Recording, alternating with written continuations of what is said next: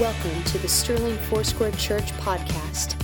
Our mission is to offer hope for the broken, lives that are thriving, the equipping of believers, and the launching of leaders. More info can be found at sterlingfoursquare.com. Thank you for joining us today. This morning we are starting a new sermon series. It is entitled Deep Water. Deep Water. I want you to look at the person next to you and say, I've got my water wings on. I'm ready to go, right? Come on, you at home, chicken wing, nobody's watching you. Like, you can get away with that and not even feel bad about it, right? Deep water. We're going to be talking about what it looks like to live a Spirit-filled life. A life that is filled with the Holy Spirit and is having the Holy Spirit pouring out of. A life that really has depth and meaning and a deep vitality of life to it. And so we're going to be spending the next 5 weeks in this series. And I want to frame out our starting point with really the access that you have and the invitation that you have to live life in this way. Many of you guys know that I grew up in Southern California. All of my formative years was in Southern California, not the beach, but the desert. And there was a number of different activities that people would go about doing in the desert, particularly with hiking and rock climbing. Where I lived, we were inside of an hour from Joshua Tree National Park, so a world-renowned park for hiking and for rock climbers and things along those lines. And every year we would have articles in our newspaper about hikers and climbers who had gotten lost or disoriented or had some other type of calamity befall them as they were out in the national park or just out in the desert in general. And so every year, people were lost, they were missing, there were groups that were going out and looking for them, and some of those stories ended well, where people were found and they were recovered and they were brought back to health, and some of those were met with peril and demise, and it didn't have really a happy ending. But what was interesting to me is there was frequently the same problem, and then oftentimes the same discovery in the process. Most people who ended up lost or ended up in a place where they died in the desert, the initial cause was almost always dehydration. It was a lack of water in the system. They were dehydrated and they would kind of get a headache. And then what would come after that sometimes had to do with being disoriented. And so even somebody who was skilled, even somebody who knew where they were and had frequented a place that they had been many, many times, could still find themselves in a place where they ended up disoriented and wandering off and getting lost simply because they had not had enough water. Because of the altitude, because of the dryness and the arid conditions, even in relatively cool weather, this would still take place. And then oftentimes the story didn't end well. Somebody met with really just their demise in the desert. And here's the thing that I want to draw your attention to, because this was something that was interesting. Very often, those who succumbed to dehydration, whether they were found disoriented and they were able to be nursed kind of back to health, or whether they were found with their life already extinguished, very frequently, when they were found, they still had water on their person. They still had canteens or backpack reservoirs or bottles of water. They still had water in reserve. But because they were either disoriented or because they were trying to preserve that last sip or that last bit, they actually met with their end of life with water of life on their person. And I draw your attention to that to just make this simple observation and suggest a spiritual observation for you and I. There is a difference between having access and drinking deeply. There's a difference between having access and drinking deeply.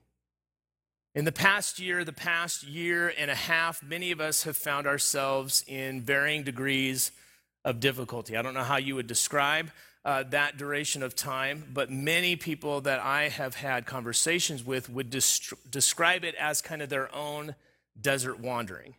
And whether that was something that started because of grief, because of loss, because of a loss of a family member, or just kind of the change that was forced on them from outside situations, whether it was something that had to do with fear or anxiety or depression that was welling up as a result of that, or just general uncertainty or disappointment with how things were going, many people have found themselves in a place where they would describe where they are as kind of this desert wandering. The result is often conversations that have a sense of feeling empty or weary or dry.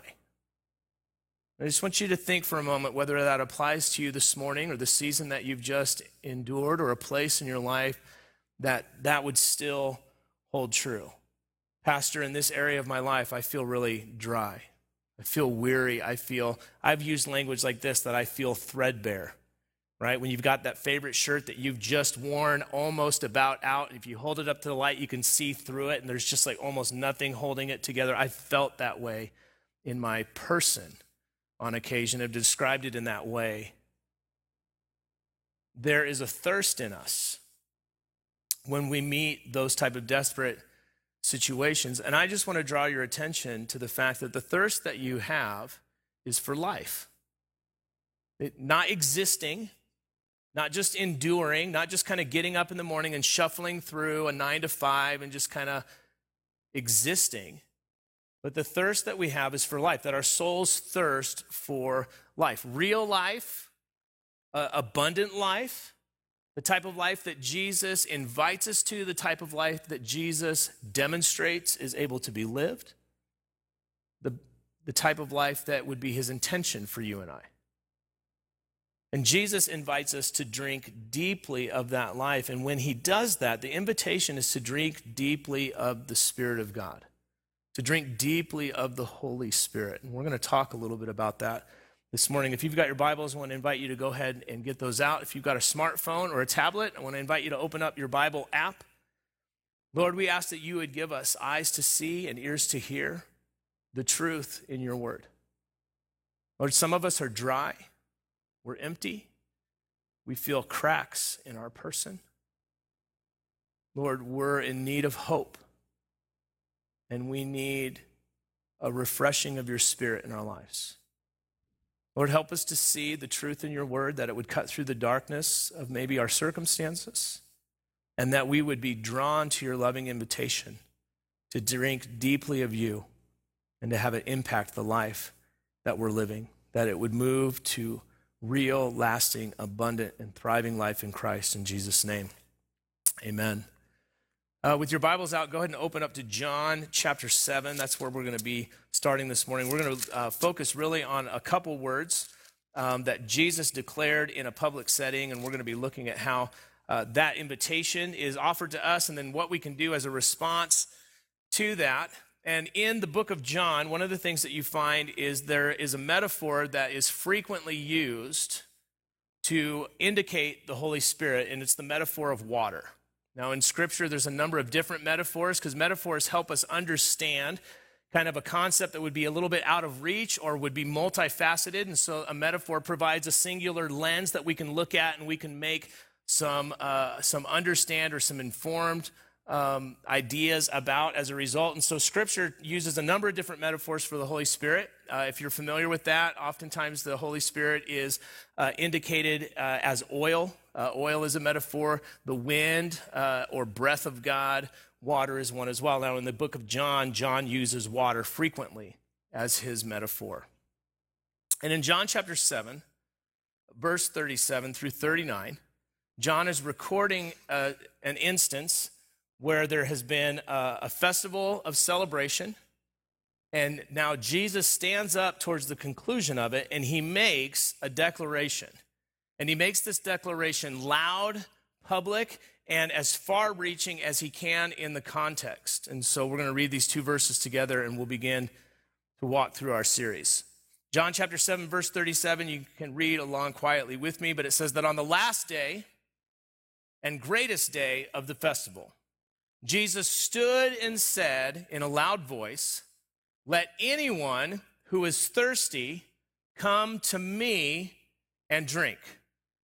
Whoever believes in me, as Scripture has said, rivers of living water will flow from within him." We're going to stop right there. We'll read the next 2 verses in just a moment, but I want you to paint the picture of what's going on. There's a festival that is being celebrated. Crowds have gathered. And what would typically be the fashion of kind of teaching and discipling in that forum would be a teacher like Jesus, a rabbi like Jesus would sit, and his disciples would be around him. And there would maybe be a crowd of onlookers and then maybe some looky-loos out further that were kind of looking or listening in. But the main context of teaching and interaction would typically be between the leader and those who were his immediate followers. And what you have is John takes a break in that type of narrative understanding and in that setting or environment, and he says Jesus does something different at this point, that he stands. And whenever that would take place, that would be an indication that anybody who was paying attention or listening or having opportunity, that they should lean in and that they should pay attention. For him to stand would be an indication for his followers that, hey, this is of prime importance, and they would want to move in. But it would be an indication to anybody who was passerby that something was about to happen that was out of the ordinary, something that had a greater degree of importance to it, and it would be likely that people would lean in. Now, not only does Jesus stand, but it says that he declared or he spoke in a loud voice, that it moved from just teaching those around him or unpacking scripture in a general sense to, hey, this is important and everybody in earshot needs to hear this. And then he makes this declaration: if anyone is thirsty, come to me. Now, he's at a festival, right? And they're finishing up this religious festival and celebration. And he is not standing and saying, now I'm the water vendor, come to me, right? We got fair this week, and there's going to be opportunities for people to be purveyors of all of their things. Jesus is not saying, hey, come to me, and I've got bottled water for you. He's making a spiritual declaration. Come to me if you are thirsty, and I will give you something to drink. And anyone who believes in me, as the scripture has said, that rivers of living water will flow out of them. So he's drawing an impassioned response to what he has to say here. And if you've been with us in our previous sermon series, A Month on Mission, these 2 verses, what he declares here, would sound a lot like what we talked about in John chapter 4. In John chapter 4, as we unpacked the conversation between Jesus and the Samaritan woman next to the well outside of her village, often referred to as Jesus and the woman at the well, I would remind you of the words that he spoke in that context there, that as he is giving meaning to the exchange between them, and as he is guiding her towards a spiritual response to a gospel truth that he's about to present to her, the conversation was around just kind of drawing water out of the well. She's thinking about drinking fountain type stuff, and Jesus switches the conversation in verse 13. He says, everyone who drinks of this water is going to be thirsty again, but whoever drinks the water that I give them will never thirst again. Indeed, the water that I give him will become in him a spring of water welling up to eternal life. And so this statement that Jesus is making here, this idea that if you come to him, what you receive is not just life in you, but an outpouring of life from you, is something that he frequently employed in his teaching and is part of the invitation that he gives. Now, in John chapter 4, we're left to kind of wrestle through, what does it mean to drink from what Christ has to offer? What does it mean for him to refresh our thirst? And what does it mean for living water to flow out? And there's a number of different ways that you can land on ideas and applications for that. But in John chapter 7, John goes further than just recording Jesus' words. And this is important for you and I. So if you go back to those verses, Jesus says, let anyone who come to me drink. Whoever believes in me, living water is going to flow out of them or from within them. And then John goes out of his way to let us know what Jesus is talking about. So as the writer of the gospel, he lands on this idea. Maybe they don't know what Jesus is saying. I'm going to help. And there's other occasions in the earlier narratives that we saw that he did that with the woman at the well, talking about the tension between the Jews and the Samaritans and things like that. And so this is what he adds for us to understand. Verse 39, by the words that Jesus spoke, he meant the Spirit. John goes out of his way for when you and I to think, what does it mean to drink from Jesus, to answer this invitation? What does it mean to have living water flowing out of our life? All the different ways that we could kind of land on our own spiritual ideas about what that is. John says, wait a minute, I want you to make sure that you understand. Jesus is talking about the Spirit of God. Jesus is talking about the Holy Spirit. That if you are thirsty, if you are dry, if you are parched, if you are empty, you come to Jesus and you drink deeply of the Spirit of God, and then the Spirit of God wells up in you and flows out of you in the way that you live your life.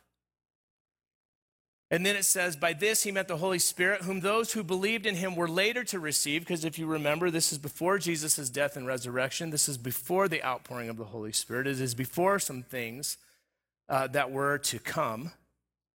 And so John just gives us some context for that. Now, the Spirit of God had already been at work in creation. The Spirit of God is at work in the Old Testament, was at work presently in that time, and is at work now. But the way that he was going about doing those things changed based on those places in history. But John wants us to make sure that we understand that he's talking about the Holy Spirit.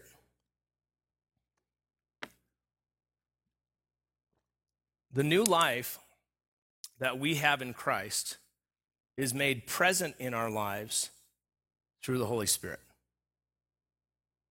And it's meant to not only be present in our lives. The Holy Spirit isn't meant to just be present in your life, but he is intended to be flowing out of your life as well. The new life that you have in Christ is something that you receive and is supposed to go out and impact the way that you live and the way that you affect the world around you. But the Spirit of God takes up residence in you and is doing that type of effort. That what is deposited into your lives by the Spirit of God is to be posited into the world around us. That the life that you live, that the life that I live as a follower of Jesus should be characterized by the Holy Spirit at work in you, at work in me, and then through you and me.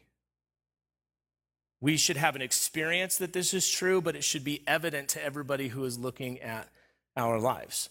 And the way that Jesus went about demonstrating the fact that the kingdom of God was present, if you remember that, the kingdom of God is near, and then he went out and he demonstrated that through the miraculous demonstration of the power of God, that there was supposed to be some type of evident work of what was unseen. Same thing for you and I.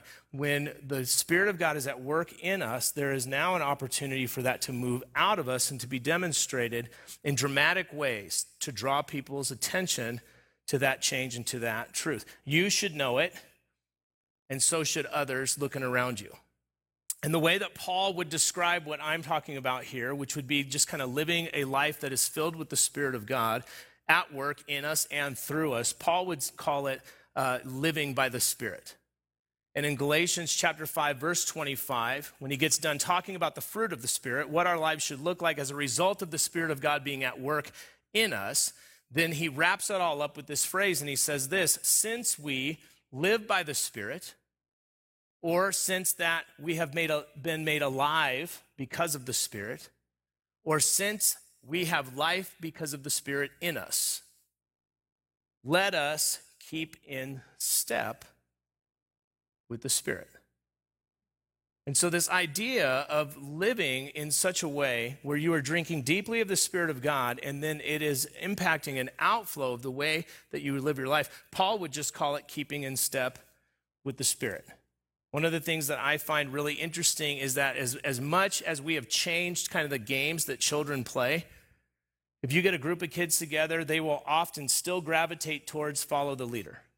Like it's bonkers to me that with all of the screen time, you finally get them off of the screens and you put them back in space, they still know follow the leader, they still know how to play that. Now that might be because we're teaching them that game because we don't know any others. It's just the one that we know and we're just going to keep it rolling. But everybody understands this kind of concept. Get in line and keep in step. And whether it's a fun game or whether it's a military cadence or anything like the parade that we'll have at the end of the week, we understand this concept. And Paul would say, because you have been made alive by the Holy Spirit, because the Spirit of God has affected the life within you, now live that life in such a way that you are in step with what he is doing and what he has planned and purposed for the direction of your life.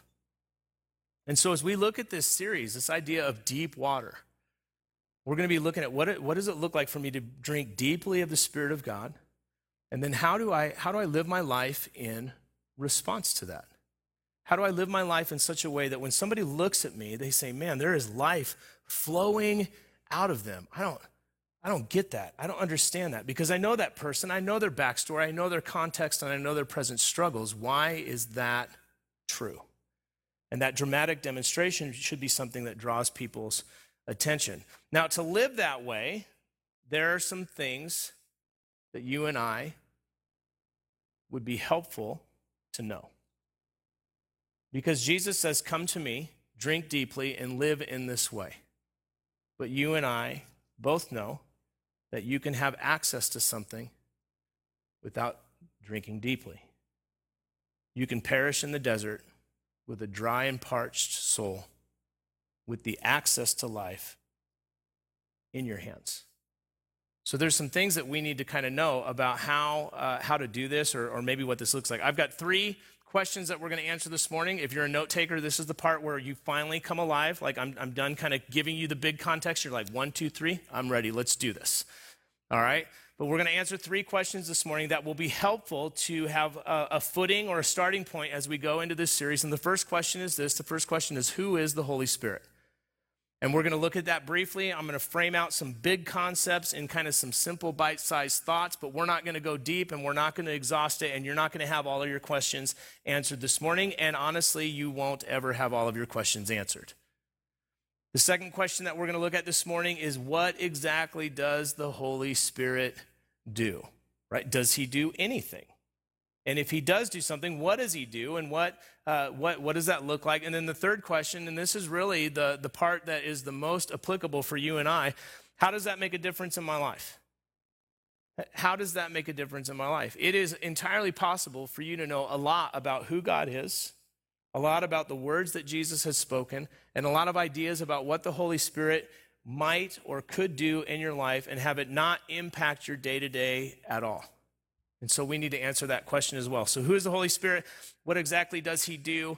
And why, or how does that make any difference in my life? All right, so I'm going to give you a couple Bible college words or seminary words. We're not going to land on these or spend a ton of time on them. But the first one is the word Trinity. You're probably familiar with that.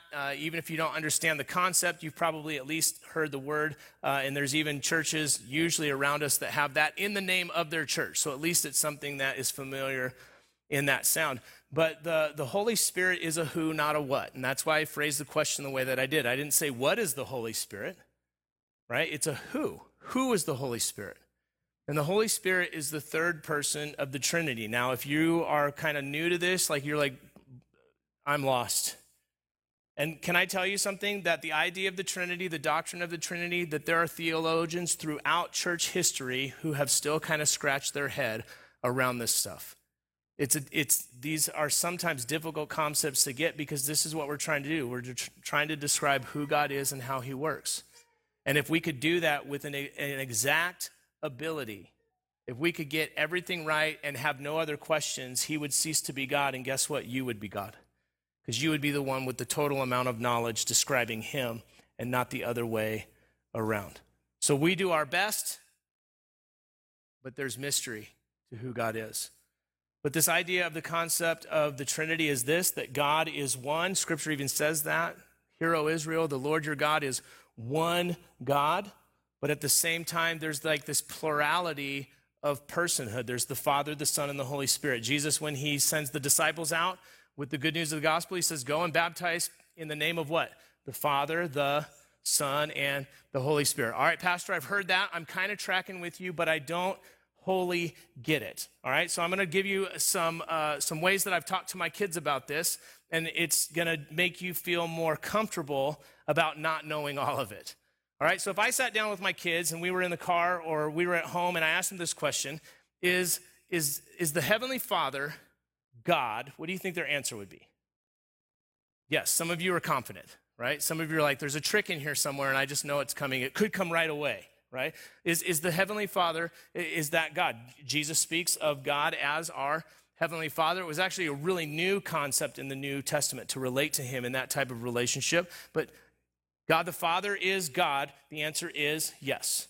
Okay, so we're going to move on from there, and we're going to ask this question. If I could ask this to my kids. Is Jesus, as the Son of God, is he God? Okay, and the answer is yes. If you're like, man, I've heard some different ideas about that, the answer is yes. Philippians chapter 2 goes into depth, really deep on that. It's kind of a deep theological statement that Paul makes there. But Jesus was fully God and fully man. That's why he can step in and substitute for our death so that we can have his life. And there's a whole bunch of, again, Bible college stuff around that. But the simple answer is the Heavenly Father God? Yes. Is Jesus God? Yes. Okay, now here's the curveball. Is the Heavenly Father Jesus?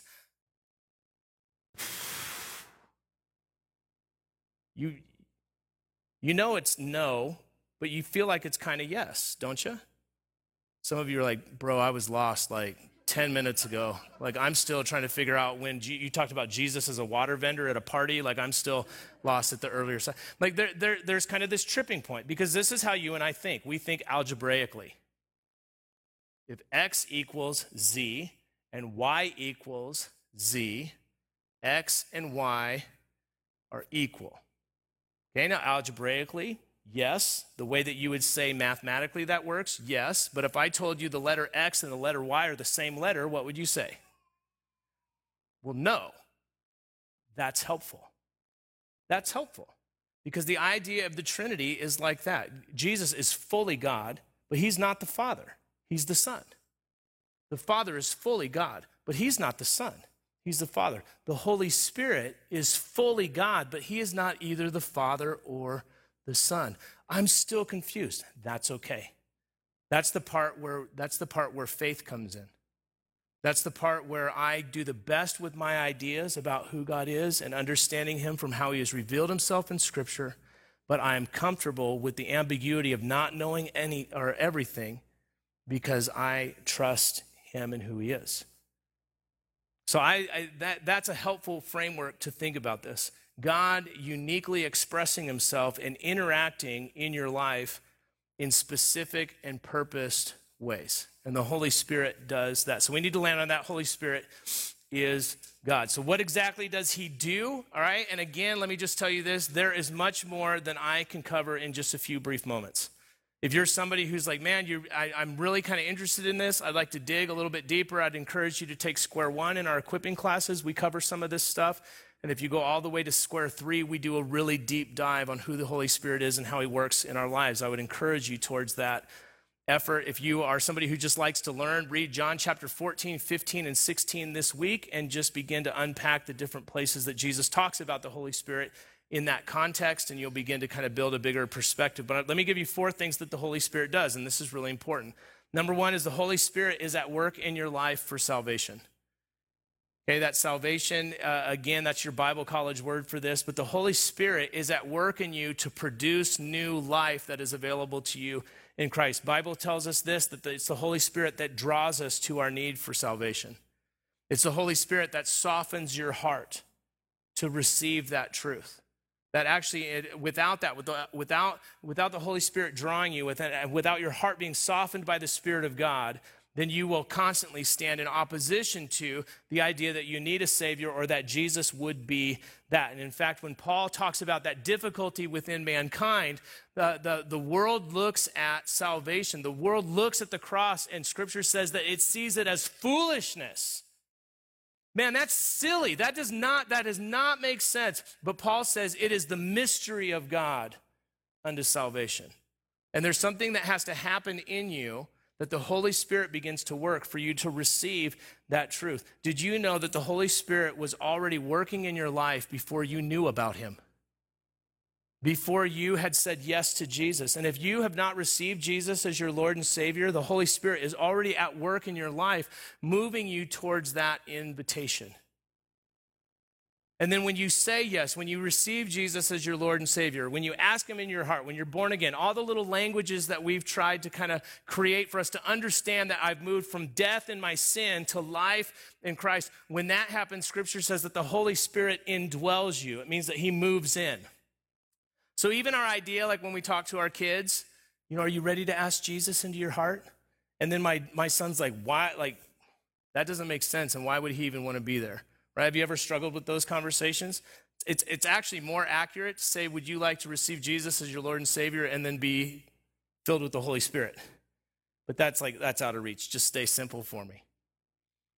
But when you receive Christ, the Holy Spirit takes up residence in you, and then he begins to move in your life. And that moves from new life to changed life, right? And how many of us know that that's a process, right? You were made alive in Christ, and then you went and Monday happened, and you're like, I don't look really anything like the Jesus that I'm reading about. Like, what is that all about? How do I see my life changed? How do I become Christ-like? Is a lot of times the language. The Holy Spirit is at work in us to do that. Your Bible college word, your seminary word is sanctification. It means that you are being made whole or holy. You're being set apart. You're putting set back in right order. All of that language is something that is good. But the Holy Spirit does that. And can I tell you that if you are trying to pursue the Lord with all of your heart, okay, let me just take a sidebar just for a moment. If you right now have a hunger to be the man of God or the woman of God that you've been created to be, and you are trying in every way to somehow achieve that in yourself, but you still feel dry and broken, the process is something that you are trying to do, but you're not letting the Holy Spirit do. Okay, think of it this way. The Holy Spirit comes up, he takes up residence in your life, and he looks around the inside of your life, and he says, this place needs a makeover, right? This is a home improvement waiting to happen. And you very often say, yeah, I agree with that, but I'm going to do it myself, right? How many of us are do-it-ourselfers? And so then we go about trying to renovate our lives and make ourselves look Christ-like, and we can't because we do not have the skill set to do that. You don't. You cannot do that. The Holy Spirit has to do the work in you. You partner with him. It would be better, rather than you trying to put up shiplap, for you to just hold the hammer, and when the Holy Spirit says it's time to put up the shiplap, you give him the hammer and let him do it. That you are just a partner in the things that God is doing in your life. Some of you guys want to go home and watch home improvement shows right now. Some of the ladies, like, you're grinning, like, finally, he's not talking about soccer or football. Like, he's talking to me today. But the Holy Spirit does that. He brings changed life. The Holy Spirit teaches. John 14, 15, and 16 will give you a little bit of this. There's much more understanding in the whole of Scripture. But if you are having trouble understanding or discerning when you are reading the Bible, the Scripture says that the Holy Spirit helps us to understand and discern Scripture. If your prayer life is dry and it feels like it is not something that's powerful or robust, or you don't even feel like you're communicating well with the Lord, Scripture says the Holy Spirit helps us to know how to pray. And if you're somebody who's struggling with, hey, you know what, I really want to share my faith, but I don't know how to share it. I don't know what to say. I always seem to trip up on the words. Scripture tells us the Holy Spirit actually empowers us towards that effort. He gives us the words to speak and declare the truths of God in our lives. And many times we're dry. We're trying to do all of those things, what? In our own skill set, in our own effort. It will always be dry. It will always be lacking in your soul if you do this without the Holy Spirit. The last thing the Holy Spirit does, and this isn't exhaustive, these are just 4 good buckets for us to think about. He empowers. He fills our life with the demonstrated power of God. Fruit of the Spirit, gifts of the Spirit, things along those lines. And we're going to unpack some of these things more in the next several weeks so that we have a deeper understanding of this. But we need to understand that the Holy Spirit is at work in all of those things. And if you're dry, it is likely that instead of the Holy Spirit being at work in those areas of your life, you're at work in those areas of your life, trying to do it yourself, and you will always come up short. The Holy Spirit indwells us at salvation, and he works within us, that process of sanctification. Those are your seminary words. And then he pours out of our lives as we become agents of kingdom mission to the world around us. That what he begins to do in us, he does through us. What is deposited in us is posited to the world around us as a result of that. And we come to our last question, how does that make any difference in my life? And I'm going to ask you to stand because we're going to use that question to close and respond to the Lord this morning. Worship team, if you would come back forward.